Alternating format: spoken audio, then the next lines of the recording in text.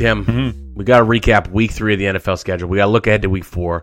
I got to give you time to gloat about hashtag Coach Prime. So, whatever. We'll get to that. I'm going to give some flowers to Meg Rapinoe, okay? Just calling it a career, and what a hell of a career it's been. In our cups this week, one of these days, when we get back on it, I swear I'll stop fucking this up. But in our cups this week, it's a whiskey from Indiana. And as you can see, I got the bingo shirt on, okay? I got the Angry Chair because I got the adjunct stout from Angry Chair. Wow. Woo! Wow. So fucking tired. I'm tired of you showing me up, Tim. And I had to go into the reserves. Shout out Freebie Friday. Nice. Let's go. So for anybody, we obviously didn't record for a little while. Sam had bragged about his illustrious trip to Angry Chair, which I have been singing the praises of for a while.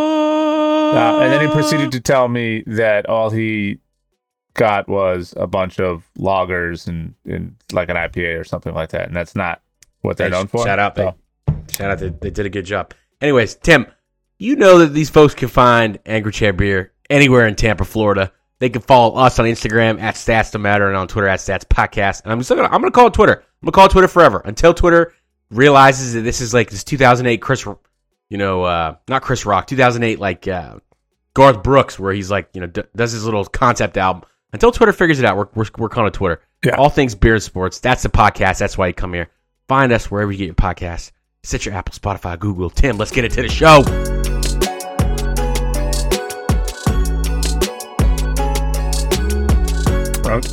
As long as X continues to send me its email notifications that are labeled X, formerly known as Twitter, I will continue to call it Twitter because it's been a while now, and I think everybody knows at this point.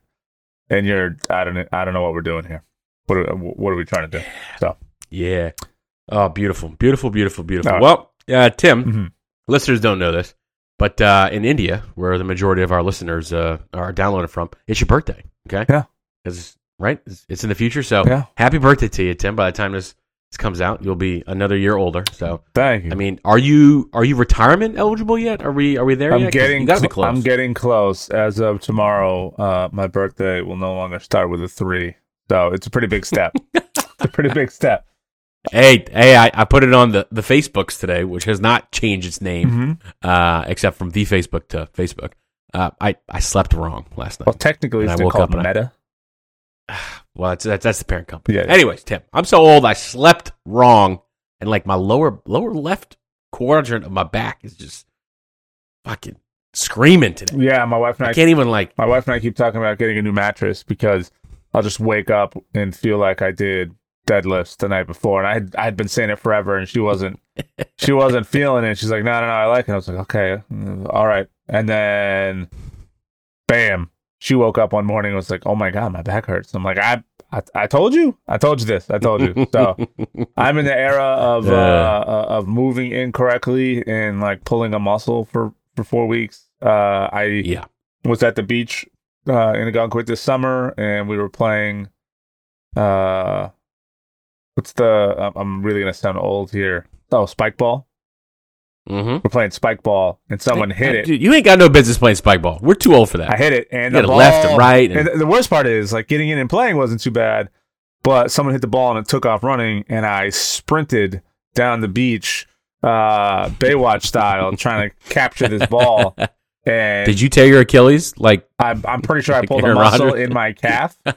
This is 3 months. Like, I literally had to stop playing. I'm like, oh my god, my calf is really sore. I can't walk right. And to this day, it is still sore, folks. It's October in a couple days. My vacation was months ago. I'm that many years old. Yeah, 40 tomorrow. All right, well, that's good for you, man. You lived a great life. I did. So give us another 40 years. Why don't you? All right, since you are the birthday boy, go ahead. What's in your cup, man? What you got going on? I'm sidecarding today also. And shout out to the long drink. Have you ever had these before? No. Yeah, so it's like this Finnish company. They're the blue ones, I think, are the original ones.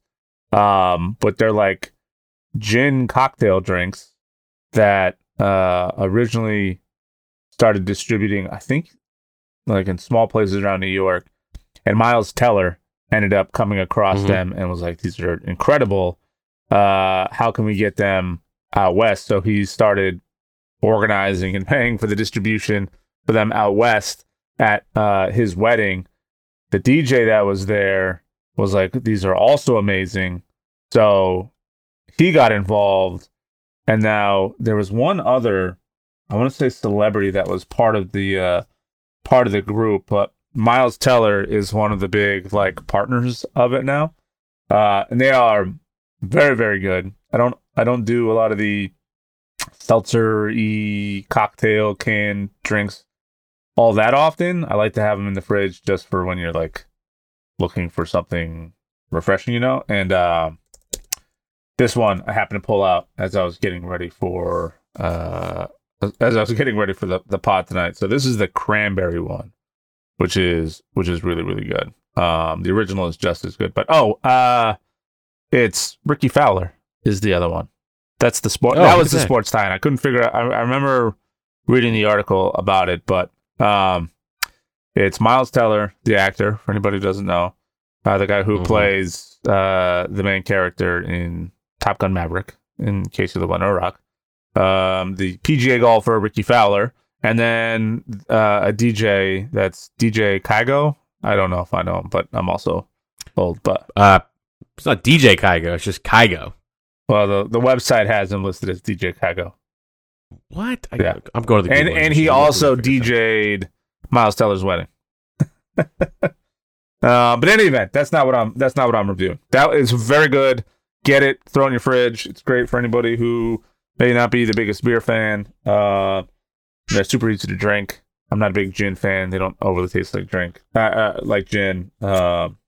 Maybe we love gin. Maybe we started a separate category for like seltzers and such. And rate some of those. I'll give this one a 3.9. 3.9. Okay. All right. So the whiskey I'm drinking is called Stellum, and it's from it's Vega from Stellum, and it's another single barrel bourbon. It's another store pick from the Wine and Liquor Warehouse near my house. I actually helped pick this bottle, and I opened it when I first got it, and then it sat kind of in my spillover space for about the last 9 months. And I was like, oh, I should probably bring this back out when I stop by the store again.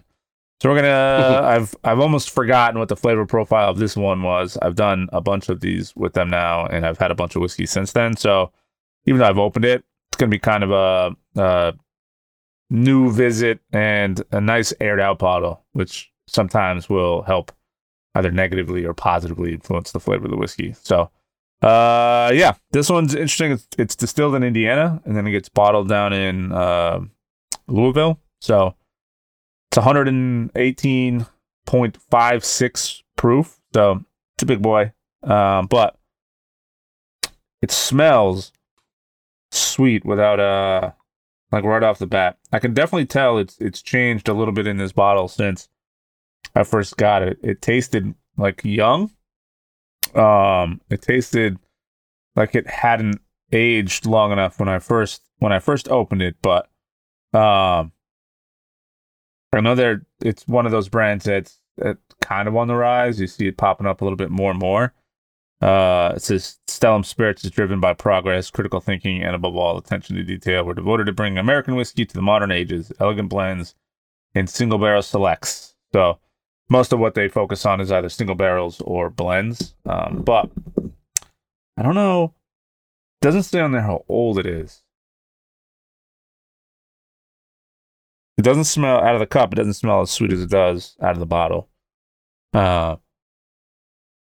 Smells very like ethanol-y, which is a little worrisome. Like, granted, I am using this small little sampling glass from Norfolk Brewing. This is pretty cool for those who can't see it. It looks like a little mini tumbler.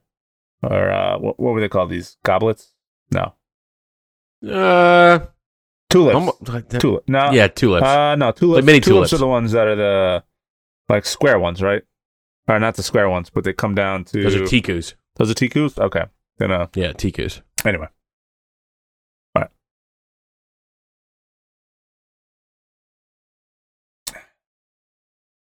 All right. There's not as much of a bite that I thought it was going to have based off of the smell. You get a lot of that. You get a lot of ethanol when you first smell it, and you think it's going to be a pretty big punch in the mouth, but it's actually relatively mild. You can definitely taste the wood in this one. So if you're a whiskey fan or bourbon fan who leans more towards that sort of oaky cedar type notes, like that's very forward on this one. Like it's almost like this is going to be a bad description. You're going to think it's a bad tasting whiskey, but it's almost like I just licked a plank of wood. I mean, a wooden plank, but I don't know. I don't know. That's what you want, but on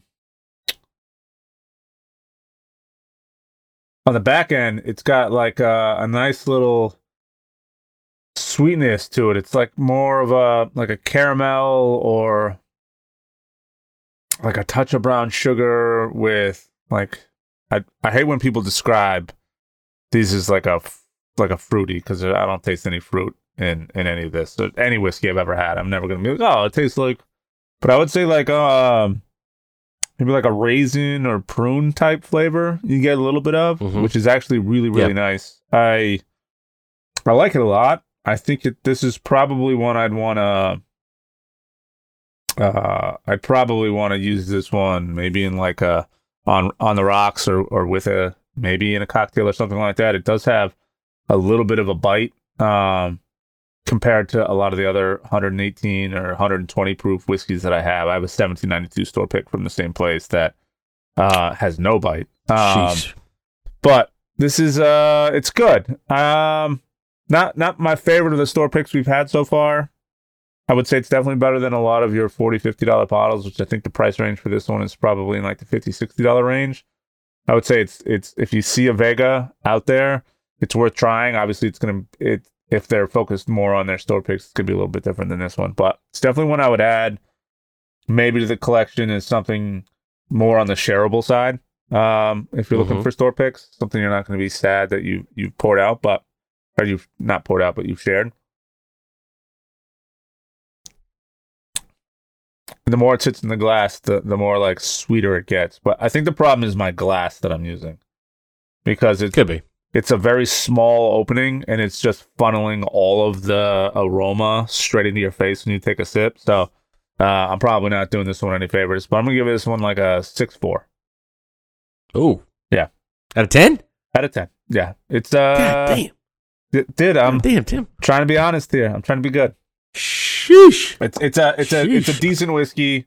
It's a little bit more like I don't. It doesn't indicate anywhere on here what it uses for its barrels, but it's very like oak cedar forward. Like it tastes very much like wood for a lot of the first ride when you take that sip. So yeah, very good. I'm gonna try it with a couple cocktails and maybe on the rocks, see if we can kind of mellow it out a little bit. But it's got the wood front and that bite on the back end. It's not gonna be everyone's cup of tea. It's got some spice to it. It reminds me a lot of a rye almost, but without being classified as a rye.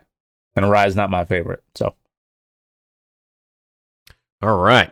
Well, now that I've gotten that dissertation for not a good whiskey, I got this adjunct trail here. It's an Imperial Sweet Stout, Angry Chair Brewing. It's a collaboration with our friends at Prairie Artisan Ales, bitch.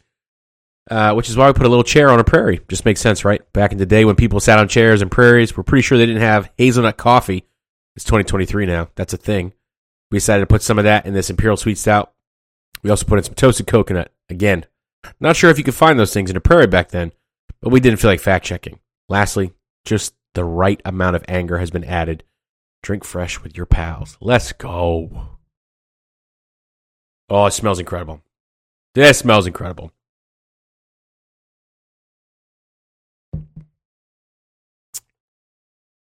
Holy crap. So if you ever had anything by Prairie, Yep. I mean, they're a really good brewery anyways. They do barrel aging really well. They're probably one of the premier barrel aging breweries in the United States. But, dude, now that I have seen the chair, okay, now that I have been to Nirvana, I'm not sure that there is a better adjunct barrel brewery in America. I don't think that there is. There's no way that this is toasted coconut. It's got hazelnut in there. It's almost got like a peanut buttery quality to it, just a little bit. Yeah. But as a sweet stout, it's so drinkable. You would expect that if you have that much in a beer, you're just going to be choking it down. It's going to be like drinking a glass of fudge. This is incredible. This is really, really incredible. I'm going to give this is getting a 4.8 for me. Out the gate. This is incredible. It's absolutely incredible. The only thing I do not... I mean, if I was going to be petty, I'd be like, the only thing that's going to stop me from giving it a 5 is I can't tell what the ABV is, but I know I'm getting fucked up by drinking this thing. I just know it. I just know it, okay? They're usually pretty high. Yeah. Yeah, and I did go to Angry Chair, and I did get an IPA, because you know what? I wanted to see if they were good. And to be honest, best in Florida? No. Serviceable? Absolutely. Lagers? Didn't expect they would be decent. Serviceable? Absolutely. But yes, go to Angry Chair Brewing and get the stouts. Yeah. Learn the lesson. Yeah. Learn the lesson. Let's get into some sports here, since we were talking alcohol, and if anybody's listening closely, do not report us. You know what I mean? This is a podcast for the people, and the people like to hear about these things. So get over it. I'm just going to give you time up front. Just go ahead and just do your hashtag Coach Prime. Just gloat it out. You know what I mean? We need to get through this so we can be together as a podcast. You know what I mean? I'll keep it relatively quick, because I was literally in everybody's comment section. It's like Stacks on Instagram. Literally everybody. Ryan Clark. I was in the comment section of everyone just engaging, not being argumentative, but just trying to understand where everyone's take was, because here we have a team that everyone's been riding high on that went up against a actual ranked quality team who's only ranked 10th in the league, by the way. They're not even the highest ranked team that they're going to face this year. Right. Yeah. And they got smoked, and the score of that game doesn't even paint the full picture of what that actually looked like. The only score from Colorado came in like garbage time. They left starters in for most of the third quarter and into the fourth quarter. But again, the narrative always shifts and becomes something more than what it actually is. So in the beginning of before the game, the camera crew asked Oregon if they could be in the room for his speech. And he said, yeah, you can be in the room. That's whatever. And he delivered a speech that said, listen, we are here for substance first. We're here for wins. They're here for clicks. They're here for Hollywood. Whatever. It got spun so bad afterwards that like everyone was picking him apart. I heard some people saying that it was racist. Like, I don't even understand, because his team is made up of like 80% African-American athletes. So I don't know how that fits.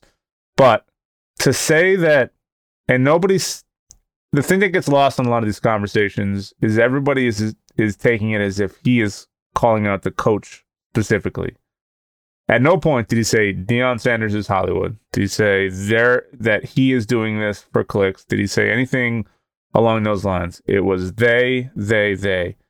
And I'm sorry, you cannot tell me that a large portion of that team is riding off of the media success and is motivated by more of that than they are the actual product of the game. That's why you're seeing watches getting flashed around. These guys are on podcasts talking about their phantoms at home and the crazy cars that they have. The sidelines was like the BET Awards mixed with, I don't know, like the MTV Movie Awards. It was, you had The Rock, you had rap artists, you had everybody there like hyping up the crowd. It had the feel of like I don't even know, like a Saints game, or like the amount of celebrity sideline guests that they had was just outrageous. Now, you can say Coach Prime wasn't the instigator of any of that. That's just their teams being themselves and whatever. Yeah, but you also have a say in who's allowed on your sideline and who isn't allowed on your sideline. So you could say, hey, listen, I don't feel comfortable with this. No, you're there. You're riding on the hype because you know every one of these moments is a free moment for recruiting. You know this is an attempt to bring in additional folks going in the next season because he keeps, everyone keeps reiterating. He said, he's already come out and said he doesn't have the team now. He's like 5 new players away from having a stellar team. All of these things. But to say that the Oregon coach was being racist in any capacity because he said he was being Hollywood, it's because that's all it is. And the other thing that was really hard not to notice, how many fucking commercials that aired during that game that starred Deion Sanders. So you can't tell me he's not capitalizing it. And part of that capitalizing it, you're going to help continue to drive the conversation on a social media level, on a public media level, because now it's making money for you. It's making money for your kids. He had on his own podcast, he had his son, he had Tom Brady on, he had all of these, he has access to all these athletes who are coming on, which is great. No one's going to fault him for exercising the resources he has for his kid. But to say that team is not out there driving more of the social media engagement than most other teams that are on there, or they're not riding the media train, it's just wrong. It's just wrong. You don't see Oregon players out there pregame flashing watches in front of the opposing players. You don't see them discussing the kind of cars you have. You don't see celebrities and rap artists and R&B artists and musicians up on the sidelines standing there hyping up your crowd during the game like it's a concert. Like, you just don't see a lot of that.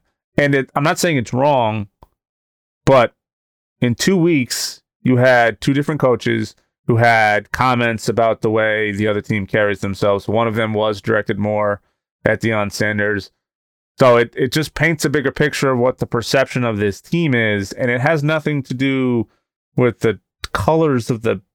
I don't know if anyone's looked at the NCAA landscape, but it's not exactly whitewashed. It's made up of majority African-American players in college football. So my only concern is the constant twisting and turning of the conversations to make it more about a social conversation than it actually is. He's not the first African-American coach in college football. He's not the first coach to take over a program and start having success with it. He is a coach that's been hyped up, that actually met quality teams and got his shit pushed in. Yeah. That's accurate, and that's also happened before. So none of this is not any of this. It has nothing to do with him paving the way. It has nothing to do, and I already talked about how I felt in terms of the public view on how he's turning that program. This is your gloat.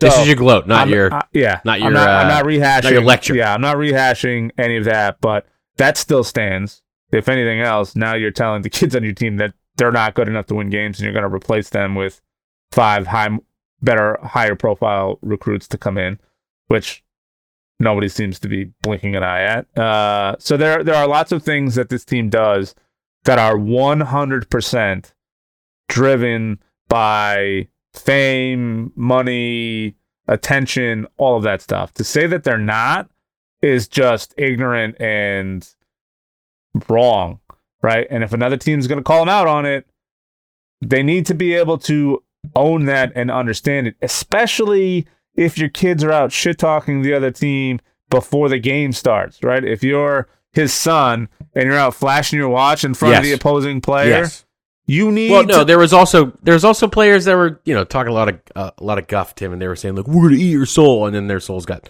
demolished. Anyway, so that's my point is, like, there are things purposely being done to garner and increase attention on a larger scale than just what's happening between the two teams on the football field. So if a team is going to call you out on that or use that for motivation in their locker room, tough shit. It is what it is. It is what it is. Like, teams are going to find something to help motivate their team. Oregon clearly came out with not only a better game plan, but they understood that they have a much, much better team. Now, their quarterback is like 40 years old and has the most, tenure of any current active quarterback. He actually played against, was it Justin Herbert, I think, at one point? And Justin Herbert's been in the league for 4 years. So, like, he's been around the block a little bit. He's really good, but it just fully exposed. You can say they didn't have their best two-way player. Their best wide receiver is also their best defensive player. It's not a really good way to make up a college team, but you can make an argument that maybe it would have looked a little different. That player is not changing the outcome of the game. They got their shit pushed in, and unfortunately, as these teams get better and better, and later in the season, they get more tape on what Colorado looks like and what they can scheme against. Colorado, I expect to get a little better also. But if they go up against like a 4 or a 2, I mean, we're looking at like Dolphins, Broncos numbers easily.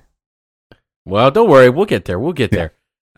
Listen, Tim, of course, Oregon was going to not do it Hollywood, okay?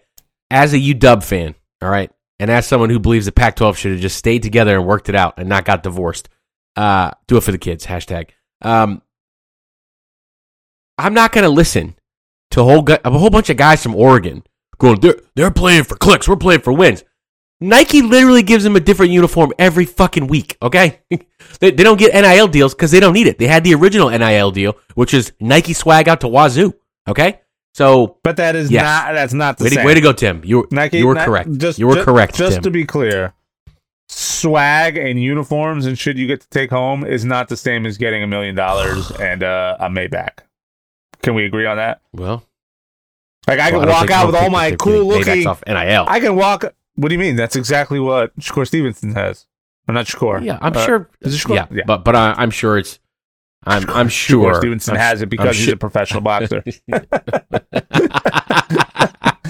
Let's put this one to rest, Tim. You were right. I was wrong. God damn it. Okay. All right. But if you go back and listen to the tape, I actually said I was worried they were going to get shut up by Oregon. So I was right too. Anyways, Tim, let's get to the fun part of this podcast episode. The part where your boy came through with 2 picks again this week, and you fell on your face, sort of like hashtag Colorado did against Oregon. So, quack quack. I'll let you recap the only dub that you got, which when you look back at all these games, you should have gotten correct. Yeah. I mean, I was hoping this one was going to be a bit more of like a get right game, come out and maybe show what your offense can do. It was another defensive showing, and unfortunately that's because the weather was just completely dog shit the whole time. It was wet, it was rainy, it was on the cooler side. So it was just, old school sloppy football. I got a little nervous that we were going to find a way to give this one up when New York came back and scored in the 7th. But they scored 7 points in the 4th until we had the safety on Zach Wilson, and that is just kind of how that whole situation, I think, is going to continue to go for the Jets. I'm not as down on Zach Wilson as I think the rest of the league and everybody in the media might be. Their offensive line is complete trash. So, talked a little bit about last week. The game plan that they were going to come into the season with was all around a Hall of Fame quarterback and someone who's capable of doing some miraculous things. And now you have a guy who was originally a starter, who then got benched, who started behind this all-star player, who did not have an entire preseason of reps that were put in place for him, now required to come slide in and take over a team. And that is a tough ask for anybody. We saw it with Sanchez and Tim Tebow and that debacle also on the same team. So That offensive line is just terrible at protection. He's constantly under pressure. They don't trust him to throw the ball. So it's just a recipe for disaster. They got to move on from him in order to do anything. But I don't think replacing the quarterback is going to fix that team. They have too many holes that they need to fix in order to do it. But, I mean, he had more completions than Mac Jones did on Sunday, which is a little interesting. But he finished with, he had 10 more attempts and finished with 50 yards less. So it wasn't exactly a stellar outing. Mac Jones, I think he had another solid outing given. Who? Oh my God. Every time. Mac Jones. I hate you a little more every time you do that. No, I mean, this one we knew was going to be a game that was going to be handled mostly on the ground going into this. And finally, Elliott seemed to turn around. He had 80 yards on the day. Monday Stevenson, he got going fine. We had that 1-2 punch that they could go back and forth with, and it was designed just to eat up time on the clock to get through games like this where it was just pouring the whole time. So not a lot of takeaways that changed my opinion one way or the other going into the following week. Now that we got the running game going, if Mac continues to show like incremental improvements, like he's making some really good throws, he's showing some really good poise, he's getting out of situations when he's under pressure. He seems to be taking care of the ball really well. I'm seeing like incremental positive strides for not only this team and for Jones. It kind of bothers me a little bit that we didn't give him like a true offensive coordinator from the start, because I wonder where we might be now. I know there's the video going around of him slapping someone in the dick or something like that. I haven't seen the whole thing yet, but I know he's building up a mild reputation for being a dirty player. I don't know if I'd quite go that far. I'm sure these guys get pummeled all the time and a bunch of shit you see that's off camera. But anyway, the Jets are a disaster. I expected this to be a win. It was closer than I thought it was going to be. I'll take these improvements as long as it continues to trend in the right direction. We got to get Bourne a little bit more involved, I think. I don't know if they were covering him a little bit more now that teams know that he's their go-to guy. Did have some pretty big drops, though. Pharaoh Brown is a name I did not hear of until I just looked at the recap of this game. He had 71 yards on the day and in only 2 receptions, so I'm sure we'll see him get mixed in a little bit now, but I know Bourne's their guy. Parker's their get-out-of-jail-free card. Hunter Henry got a little shaken up, so we'll see what he does. But all of those guys had some pretty good yards after the catch, or found themselves in some pretty good spots to help provide relief for Jones when he was under pressure. So I like the way this team's going. It's starting to gel a little bit, and I'm hoping this is the trajectory of this team as we go forward. Yeah. I can't necessarily hate on that. I thought that it was a slugfest that no one really liked watching there for a little bit, but ended up the way it needed to. I took my first L and the only L of this week, Colts Ravens. 10 times out of 10, I'm picking the Ravens. 10 times out of 10. Rookie quarterback, no Jonathan Taylor. But somehow Lamar just turnovers. It was just an ugly, ugly game. And then I definitely think I just got to say it from the jump because I know there's some Ravens fans listening to this podcast, and I got to put a little plug in because we're a podcast for the people. That was definitely pass interference or holding at the end. It definitely was. It just wasn't called. And sometimes you think when you have the home team that you're going to get those calls, but hey, it's the great thing about the NFL. They just move the referees around all over the place, and they're graded. So I know that they think they're making the right call. That being said, I thought it was a clear hold, and an impediment to making the catch. So I will rush through this one because I'm just saying that, like, Lamar, come on, man. You got a new passing attack. Mark Andrews still not as involved in the passing game. Cannot understand it. I just cannot. Did everyone figure out the Ravens? Or do they just not have another gear to go to? That's where I'm at right now, and we're only 4 games into the season. I'm just sort of wondering, like, you signed the dude to a big extension. You gave him some weapons. You have a new passing coordinator. Why is it not working? Tonight and more on Unsolved Mysteries. All right, I had Bucks Eagles, obviously. Why the fuck did you pick the Bucks in this game? I don't know. It's a good question. It was a good question. I think I was going a little bit too much on the passion side on this one because yeah. I thought they were trending in a good direction. I thought Baker Mayfield, they were finding ways to put some good games together. Both of these teams came in with 2 wins. I was like, all right, this is going to turn out to be a better slugfest than what I actually expected it to be. I thought it was going to be. I don't think Tampa has the same passing capabilities, both from the receiving core and their quarterback, that the Eagles do. I mean, Jalen Hurts is and continues to play amazing football.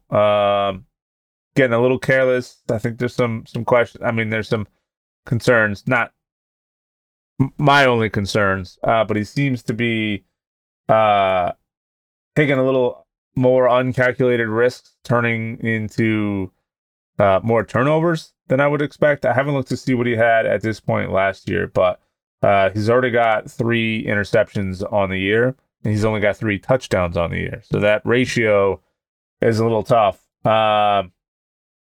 All in all, it was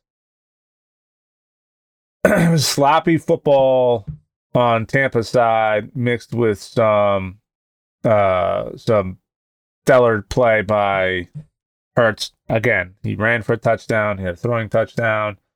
He had 28 yards on the ground. So I know Baker likes to think he can still do some of that. He finished with 2 yards on the day. I think the key for Tampa to continue to try to make some of these strides is to find ways for Baker to help keep plays going with his legs. And this game, I mean, we didn't see it at all. He only had 146 yards. He had 15 total completions. So not a lot of output from him. Their running game is banged up and is still struggling. I think they had a combined total with Baker's 2 yards of 41 yards on the day. So you got to keep a team like the Eagles off the field in order to sustain any sort of leverage or momentum. If you're going 4 and outs consistently, you're going to have a bad time. And that's, I mean, couple that with some rough penalties and you're also going to have a rough time. They only converted 5 of their 10 3 and outs. Like, just too many things that are just not going to stack up. They didn't go for it once on 4th down either, which the league seems to be trending more and more towards going for it. You saw it all day Sunday. The Eagles tried it 3 times and were successful on 2 of those. The Bucs said, "Nah, nothing is working for us today." Didn't even try it. Their 3rd down conversions, they were 5 of 10. They had 4 penalties for 20 yards. They had 2 turnovers on the day. All in all, it was just rough. They total yardage for the day was 174 yards to the Eagles, like 472. So they got a lot to figure out. The passing game looks decent. Evans is starting to get more and more involved. Godwin is starting to do more of the vintage Godwin we saw from last week. But I can't say that I was shocked that it happened that way, though. You know what I mean? Like, the game was close, then the game got out of hand. Sort of like Falcons-Lions. Now, look, I said last week when I was talking about this game, Tim, I said, if I got to trust a team to throw it, I'm trusting the Detroit Lions. Atlanta does not have a counterpunch. 20-6. I wish it was 28-3. Yes, I said it, Falcons fans. I wish it was 28-3. There's no reason why the Falcons were in this game for as long as they were, other than the Lions like to play with their food. That's it. That's all I got for it. Nothing else makes sense because I don't understand how you're 3-all midway through the second, and then Boof. Detroit just drops another 7 on you. Scoreless third quarter. 1 touchdown to really just kind of put the game away. Jahmyr Gibbs got going quite a bit. Sam Laporta. I remember he was like this sleeper tight end, right? And I was like, oh man, if I could get him in a draft, it would be good for my fantasy teams this year. Except the fantasy position for tight ends is just a wasteland. It's Kelsey, Andrews, Kittle sometimes, Waller sometimes, rolling the dice. Sam Laporta seems to be like the number 2 receiving option on that team behind Amon-Ra St. Brown. It is very clear that Detroit was like, you know what we're going to do? We're going to run the ball, and we're going to throw it to the tight ends. So if by some stretch of the imagination, Tim, in your fantasy league or anyone else who's listening to this, their fantasy leagues still have Sam Laporta somehow available, go get him. If he's on a team already, make an attractive offer. This guy is going to be top 3 tight end by the end of the season. Fantasy purposes. Seriously. Like he's just going to get so much involved. I just cannot believe that we're still buying what the Falcons are selling us. Because overall, it just ain't good. It's not been good for a minute. It won't continue to be good for a while. And I got a lot of questions about what this team is really going to do because I'm not sure. And there's a couple teams like this year. The Falcons are not just one of them. Obviously, the Titans too, because run game is not working for them right now. When you have that is such a big part of your game, and then it doesn't work, I just have a lot of questions about who you are as a football team and the way you're constructed. If when you can't run the ball, you just fall apart like a PB&J sandwich has been sitting in water overnight. You know what I mean? Metaphor. Man. Steelers and Raiders is L. Yeah. One of the Raiders in general, and now with Jimmy G at the helm, are one of the more frustrating teams to watch because I can't understand how they continue to struggle over and over and over and over and over and over and over and over and over and over and over and over. You would think Josh McDaniels. I don't think Josh McDaniels is the guy to lead any team. I've already said that. I've said that on previous podcasts. I'm reiterating it now. There was some terrible coaching situations that were pretty evident. A lot of the players made some pretty brutal mistakes. Turnovers continue to be a problem. And I don't know why you don't just run Garoppolo in like a hurry up offense all the time. When he is game on the line, 2-minute drill, or with like 8 minutes left and they're playing from behind, that dude makes magic happen all the time. It's like if you give him too much time, or if you try to get too cute with your game planning or the plays you're calling, things are just elusive to him. And I don't understand what it is, because he didn't have a bad day. He had 324 yards on the day. He had 2 touchdowns, but he had 3 interceptions. It's like every now and again, he just completely loses sight of what he's looking at and makes some pretty brutal mistakes, right? Like going up against a rookie like Pickett, you shouldn't have 3 more interceptions than that guy does, right? Like it's brutal. He has 5 touchdowns on the season so far, and he has 6 interceptions. Right? Like we just talked about that being a problem for Hurts and taking risks, but dude, like the guy has talent. When you put him under the gun, that talent becomes evident. So why not speed the game up and just play that way the entire time? He's clearly able to make good decisions I'll backtrack there because I don't know how much of the play calling is actually taking place by him when he's at the line of scrimmage, like on throughout the course of a game. But when he's playing from behind and they give him a little freedom to go into that hurry up offense, he seems to do pretty incredible things. So I don't know why that's not something you try to capitalize on, maybe, as you're doing these things. But damn, man, like You have talent there. Josh Jacobs, he's starting to get more and more involved and starting to look like what you hoped he would be at the beginning of the season. He finished with 62 yards. Devontae Adams is out there stretching the field. He had 172 yards on the day. Jacoby Myers got involved. He had 85 yards. So they're finding targets. They're finding ways to keep drives going and extending drives, but the turnovers are just awful. Like, this entire game was lost by mistakes, not because they got outplayed.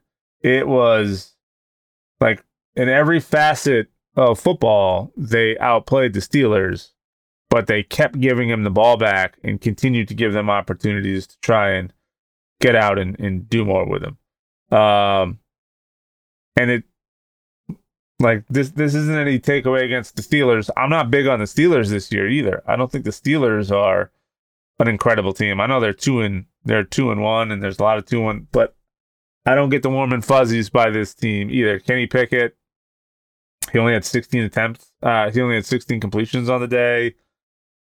I mean, he was pretty effective with some of those. Some of that was just defensive collapses on the Raiders side that was leaving guys wide open, giving easy throws. Nobody could cover Adams. Adams just seemed to find open space everywhere. So when you look at the box scores, it's going to look like the Raiders ran all over these guys and just picked them apart, when in reality, like, it was just poor defense on the Steelers side. They just happened to get 3 more turnovers than the Raiders did, and managed to turn those into points. They converted points on the first 3 quarters. The only time the Raiders scored was their first touchdown in the first quarter, and then in the last bit of in the last bit of the fourth quarter, when Jimmy G was doing his Jimmy G thing, they happened to put up 11 points. So the whole thing was it's very frustrating to watch this team. I think they have all the pieces to be a good team. They don't have the coaching to be a good team. And I think that this loss, I don't think this loss puts McDaniels on the hot seat, but I feel like that seat warmer is plugged in and starting to warm up a little bit, because can't have too many of these. Yeah, shout out to #HugAHeat, because that's what's happening there. It's definitely making some wrong choices there in Sin City. All right, last game I'll recap here. Vikings, Chargers. I said, look, both these teams need to win, which means we're going to have a great game. And it was a great game. You know how I know, Tim? Because it was a Super Bowl 50 score, and it ended on a pick, okay? 28-24, Chargers. This is the big thing. That this game starts off slugfest. Finally, Alexander Mattison gets the run game going for the Vikings. And then in the third quarter, everyone just decides we're just going to go deep because the defense can't cover anyone. 49-yard touchdown, Keenan Allen, to Mike Williams, trick play. 40-yard touchdown, Kirk, KJ Osborne. 52-yard touchdown to Justin Jefferson, who he's going to win like the Triple Crown. You know what I mean? Just like Cooper Kupp did a couple years ago. He's going to get like 1 million freaking yards. And then Justin Herbert, third TD of the day, throws it to Josh Palmer for another 30-yard touchdown. It was a slugfest in the second half of the game. And if you watched it, you were just sort of like, how are these teams 0-2? Like, this is the type of football you were wishing to see from them the first couple weeks of the season. And now, I mean, thankfully, the Chargers have sort of righted the ship a little bit. But the Vikings, man, there's so much drama around that team right now. There's so much conversation about, should we deal Kirk? Is it over? Do we just need to blow the whole thing up because we're 0-3 and we're never going to make the playoffs and Super Bowl's out, blah, blah, blah, blah, blah, blah, blah. This is what happens when you don't show up prepared to play the game. #Oregon. #Coach Prime. #. So I will say I was happy that the Chargers won this game, not just for fantasy purposes. Austin Eckler did not play this game. Keenan Allen, nice resurgent season. You hope he stays healthy. Brandon Staley's had a lot of questions about if he's on the hot seat or not. This was a great game to turn some of that narrative around a little bit, or at least stop it in the tracks. So I was pretty happy about that. But all right, I won't gloat anymore. I got 4 total for the season thus far. You got 3. It's still anybody's game. 4-pack on the line or a nice bottle of Burbs. So we're going into this week. Tim, pick your first week 4 game and tell me who you got and why. I mean, I got to keep it going with New England, Dallas, obviously, because that's going to be a pick. It's going to be a pick week in and week out. And you're obviously going Cowboys. I mean, it makes sense. I'm not. I don't know if I am. I don't know. Oh, you don't know. You don't know if you are. I don't know if I am, because you got to see a little bit of vulnerability this weekend in the Dallas-Arizona game, and that is, I didn't see Arizona coming out and stopping the Cowboys the way that they did. Yep. That's why I didn't pick it as a game. You know what I mean? I didn't think it was worth it. What are you doing? You just picking like easy wins? What are you doing over there? So, I usually fall apart by the end of the season, so I need to stack some dubs early, like if at all possible. Yeah. Yeah, I think what this ended up doing is you got some tape on a team trying to figure out a team that seemed to be a favorite to maybe win the whole thing. There's lots of conversations. Are they the most well-rounded team in the NFL? Are they one of the better teams in the NFL? And then you come up and let a guy like Joshua Dobbs, no disrespect, put up an absolute gem of a game. He is a rocket scientist. Yeah. It makes sense. And he came out and he only threw 1 touchdown. He got 55 yards scrambling to keep plays alive.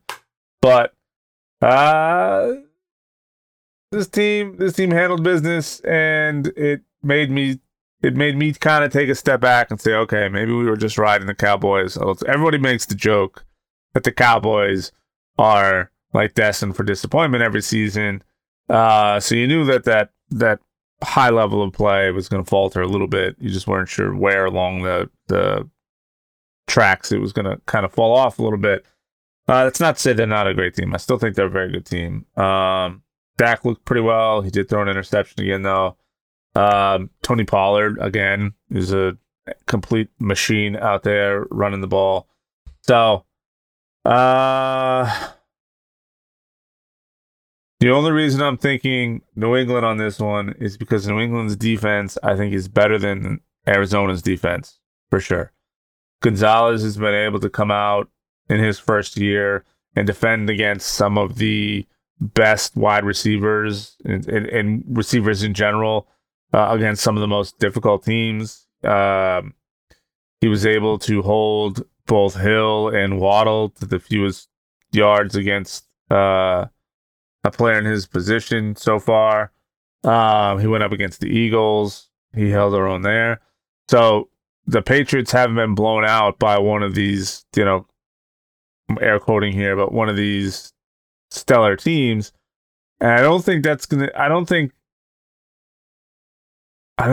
change for this one. Bill Belichick's great at taking out your best attribute, and at this point, it looks like Tony Pollard is going to be that guy you have to try to limit. I know Gallup is out there putting up 50 to 100 yards every game as well.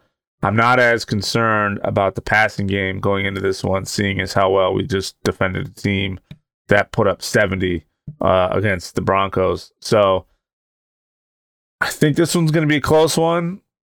I think New England is trending in the right direction. We're going to start seeing some big wins out of this team, and I'm feeling a little bit like this might be that weekend. If they can do the same thing and hold Dallas to under 20 points, like, it's called 16 points, 18 points, something like that.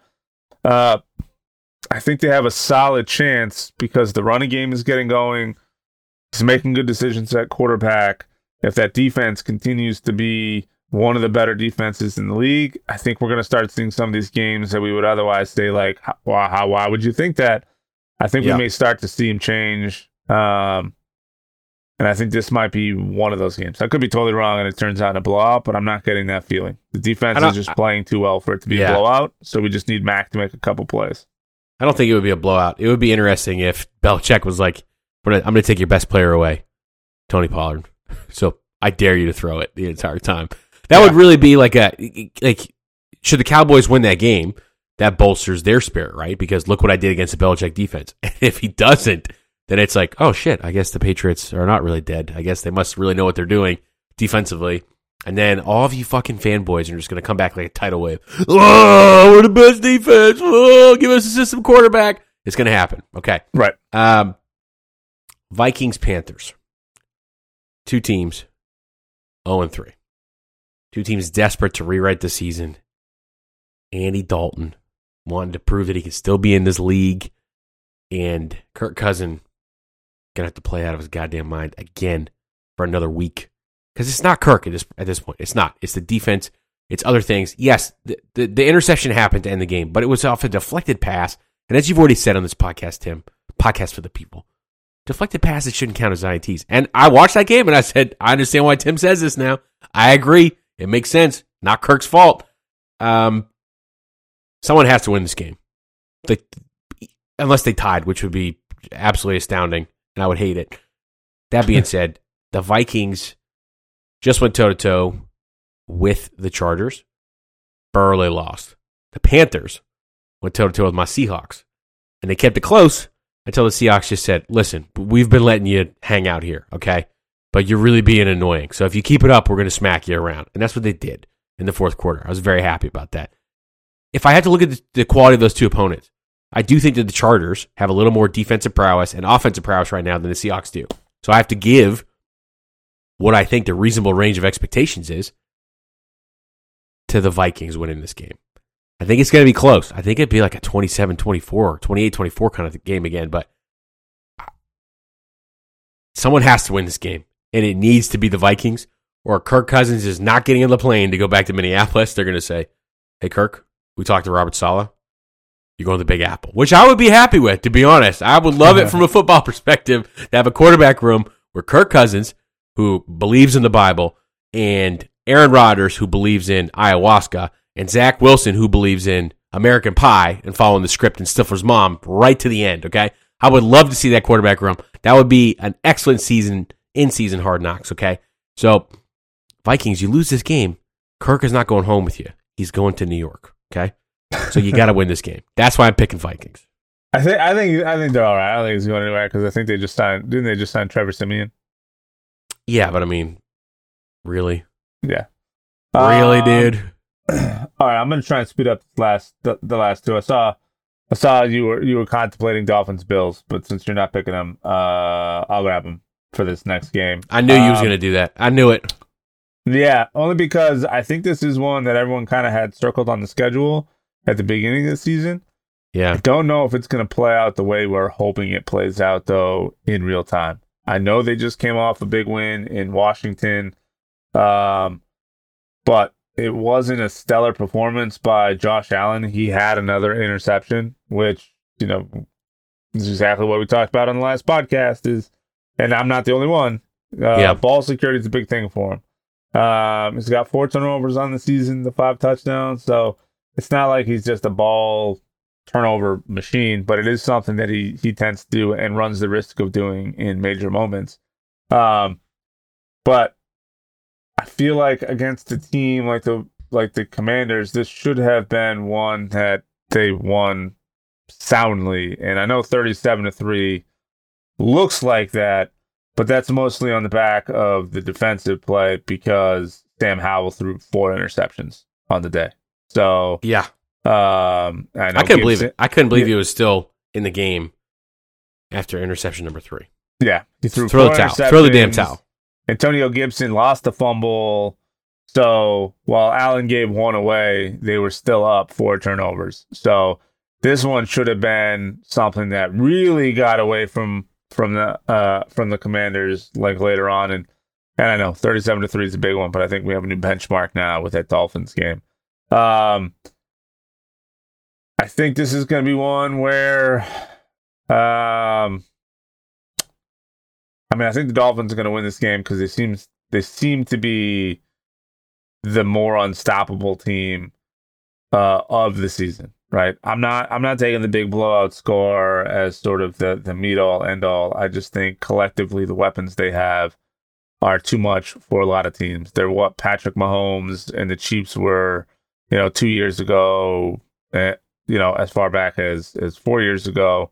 They just had too many weapons all over the field. There was just so much going on. It was hard to defend against all of them. That is really what the Dolphins are now, except I think the Dolphins have faster players in those positions, right? I mean, you have Hill, right? Like it's the one-to-one comparison. So Hill's there now. Waddle, which was a tough loss. Waddle being there, he's incredibly, incredibly fast. So I think this is one of those that runs the risk of getting mildly sloppy if Josh Allen starts to take risks, right? Like this isn't one of those where like Tua had to throw up gaudy numbers to achieve what they did. I think that was just more representative of how bad Denver is collectively, which is, something for another podcast. I think Wilson needs to. I think he gets benched. I think he gets benched for the next 3 games. Yeah. No. Who they gonna go to? They can't. Trevor Siemian's on the Jets. Who are they going to go to? Drew Lock's on the Seahawks. They can't go. No, they can't. Who knows? But they need to do something to show that team that they actually give a shit, because I'm sure that locker room is a disaster right now. Which is tough because Russ isn't playing like the worst football ever. He just can't get it done. Like he had 300 yards, only 1 touchdown. Tua had 309 yards and had 4 touchdowns. So there's a difference in closing out games. It's also the first game that I can remember in a long time where Russ finished with 0 yards on the ground. Yeah. 0. Well, no, so I think those legs are slowing down. No, he had 56 yards. Come on now. I'm a hater. Russ did not. Yeah. I don't know about that. Nope. I'm literally looking at it right now. In my head, Russ had 50 yards. Yeah. According to shout out Pro Football Reference, we can't get through this podcast without you.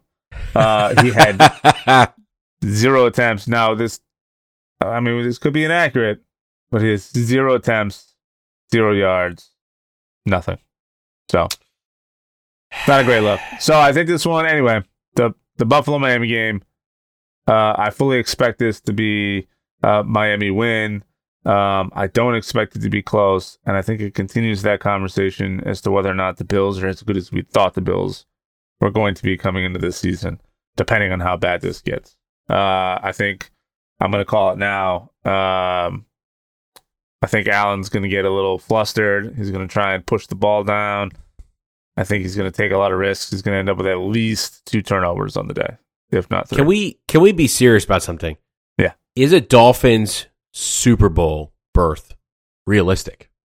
Yeah, 100%. Really? Oh, yeah. You remember Jalen Ramsey not playing on the team right now, right? Yep. Okay, he got that arthroscopic knee surgery. Like he's on the sidelines. They have a stable of running backs, but those running backs are almost always get snake bit. It's sort of like how Philadelphia has like 5 running backs on their rosters that are like RB1, RB2. Anyone could start for them, right? Like we really think that this isn't a flash in the pan. We think Mike McDaniel has it figured out, and that Miami might fuck around and bring home a Lombardi. Yeah, 100%. I think this is one where the game is just coming to them, and they have the makeup of a team that is just primed for long-term success. I think the chemistry between Waddle. So I will say this: it hinges on the health of Tua. If Tua goes out again, I mean, you can't go out too many times with a concussion before you should just call it in. And I was saying last year, maybe it's time to hang it up because you're playing with fire every time going forward. So all of this hinges on Tua being healthy for the entire season. But I think given the makeup of this team, what they look like, I mean, they're making their catches. The yards after the catch is astronomical. There's not a lot I can pick apart in this team. And so far, the only team that's really stood up and made any sort of opportunity to beat them has been New England so far. Yep. And New England came down to like a player that maybe should have helped them extend that game a little bit, but we didn't get the benefit of that call. So it's true. Like that's one team, and it's one of the best defensive-minded teams that plays them twice a year and tends to have their numbers. So you got to take that one with a grain of salt. But that is the only team that has really put up any type of challenge. Otherwise, I haven't seen it. I mean, they could have really blown up the score in the game even more, but out of respect, Coach McDaniel, I mean, he just took a knee instead of going for the record. So Mike McDaniel's stand-up dude, but this team is just poised for, if everyone can stay healthy, they go deep no matter what. We're not even talking wild card. They are in a conference championship, if not in the Super Bowl, for sure. Oh, dude, that means like a Chiefs Dolphins conference game would be insane. Insane. Yeah. I would love to see it though. Okay, since you took that game, I'm going to take Browns Ravens. Look, if you'd asked me at the beginning of the season, I would say, motherfuck the Browns because of the Deshaun Watson situation. Hate them. Okay, here we are, 3 games of the season. They're 2-1. Why? Jim Schwartz's defense for the Cleveland Browns, stand up. Myles Garrett, absolute monster. Defensive Player of the Year candidate. They cannot be run on. They absolutely destroyed the Titans last week. Derrick Henry, you heard of him?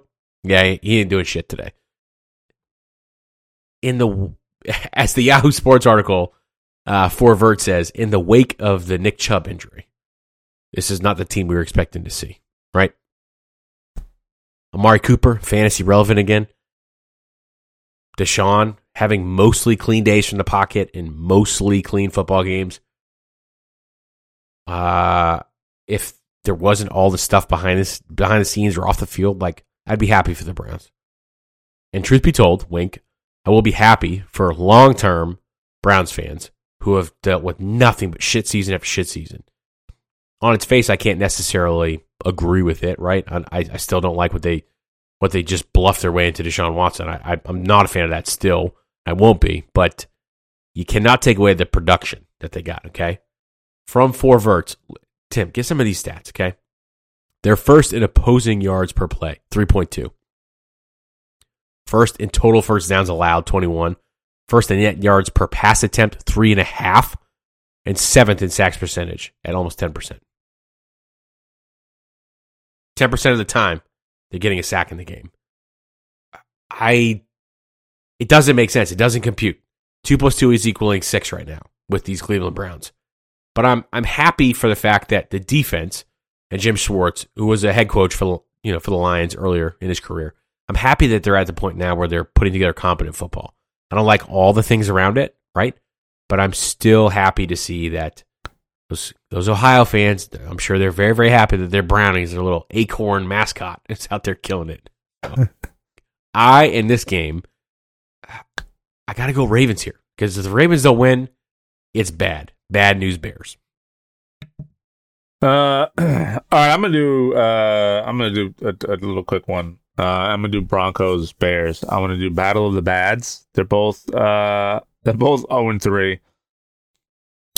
You had high hopes for at least the Bears coming into the season. You thought with Justin Fields, maybe they had an opportunity to kind of turn this thing around. They've showed a couple little flashes in the pan here or there, but ultimately, it's not looking great at all. If you look at their stat sheet, and Justin Fields is their leading rusher right now with a total of 109 yards and 1 touchdown, that's a problem. That is a massive problem that you're not going to fix. You're not going to fix during the season. I know they got some banged up players. They're missing one of their tight ends. There's a safety that's out. One of their offensive linemen's out. They got a cornerback out. So they are definitely dealing with the injury bug in Chicago. I don't know if like Mercedes Lewis is going to be what's winning you games, and I don't think Nate Davis is the player who's going to like turn around the protection on your offensive line. I think these teams are just bad teams. I I won't shy away from my dislike of Russell Williams and Russell Williams. Russell Williams. Oh my god. I worked literally 24 hours yesterday, so I am dragging ass right now. Russell Wilson, I have not shied away from any Mr. Unlimited. Yeah. Unlimited picks. Yeah. So this is I actually think the Broncos are going to squeak this one out only because Russ hasn't been playing as bad in terms of overall output and touchdowns and whatnot. He's been okay, not great, but I think he's definitely better than Justin Fields currently. Yeah. It's just whether whose defense is going to shit the bed the most. So I'm going to go Broncos in this one. Get their first win. I'd like to watch the Bears continue to decline into insanity. Oh, yeah. Mediocrity for sure. And if anybody who got talked into drafting Justin Fields, like right after Patrick Mahomes went off the board in fantasy, like you get exactly what you paid for. You do. I'm sorry. I'll wrap up this week of picks for Seahawks Giants. I'm going to the Meadowlands. Never been there before. Chelsea and I's 6th wedding anniversaries this weekend. Going to go see the Monday Night Football game. Very, very, very excited about it. Very excited about it. It won't be as exciting as, I guess, Chiefs Jets when, Taylor Swift is going to come in to go see her second NFL game, which we can talk about at another time. But Seahawks, 30-plus points, back-to-back games. Very important. The Giants, on paper, started super slow. So, like, this is the first version of like a trap game at this point in the season. So, I could definitely see the Seahawks falling flat on their faces and losing by like 3 points. But I'm in the stadium, so I hope it doesn't happen. So, I'm going to go Seahawks here. Take my Homer Simpson attitude. Like, go Hawks. Let's go. Do you think I saw a little sideline preview of Geno Smith hyping up his guys? Pretty much. Oh, love it. Love it. Jackson Smith and Jigba, Jake Bobo, two opposite sides of the wide receiver spectrum. Jackson Smith and Jigba, Ohio State, pedigree, drafted super high. Jake Bobo, not drafted super high. Reported to have like a 4.9, 40 score. Okay. Yet, Bobo gets open. He has football speed. It's going to work out. Jackson Smith and Jigba is going to find his way, but I mean, the people that are ahead of him are Tyler Lockett and DeKalb Metcalf. It's very difficult to be the number 3 in that room. You know what I mean? Jake Bobo's like, listen, you need me on the post? I'm there. You need me to just juke this guy out of his socks? All right. Is the ball coming to me? No? Cool. He just seems like a guy that is like, how do I say this? Remember Malcolm Mitchell? Yeah. Or who was the lacrosse player that you guys turned out? I can't remember Hogan? his name. Yes. A guy that is completely unselfish comes into the locker room and says, I'm going to get 2 targets a game? Absolutely. Cool. My parents are up there in the stands. They're going to cry every time they see me catch the football. I'm all about it. This is me living out my dream. 2 catches, 56 yards, a touchdown. They're going to be happy about it. Jake Bobo seems like that guy. He doesn't seem like a guy who is going to do anything less than get taken care of by the Seahawks in a couple of years, and they sign him to a multi-year extension for like market value, They give him like a 4-year deal worth like, $16.5 million or something like that. That's what's going to happen. Jake Bobo seems to be like the kind of guy who wants to play football. In the same way that George Kittle is like a guy that wants to like just smash people around and like wrestle, not really play tight end. Jake Bobo seems like that guy for the Seahawks. So Jackson Smith and Jigba is going to get the targets. He's going to get open. It's going to fall into place. Seattle has always fallen apart historically when there's not another guy behind the other guy who can make catches on third down, right? So I'm very happy to see where they're going here. I hope it's going to work. But yeah, Geno's had a nice little glow up this season. Really appreciative of it. I hope I run into him this weekend in New York City. I hope he's just like out walking around because, New Yorkers, they don't really care about anyone but Joe Namath and Aaron Rodgers. So. All right. Before I let you wrap this up with your flowers for Rapinoe, I'm gonna let you take the stage for that one. The only thing I'm gonna say, I can't wait to see the fallout of all of this where you guys just totally got played by Travis Kelce and Taylor Swift, and that they know all they're doing is getting you riled up because it's boosting all of the sales for Kelce and tickets and everything. And they're just fucking trolling everybody because you can't take the most private woman in history when it comes to who she's dating and give her the loud mouth that is Travis Kelce and think that that's exactly how that's going to go. It does make sense, though. On its head, it makes sense. No, it makes sense. Doesn't. Not historically, she dates all these like European-built like pop singers. And then I mean, maybe she needs a change of pace. She did seem all in the game. I cannot fucking stand how much coverage this is getting.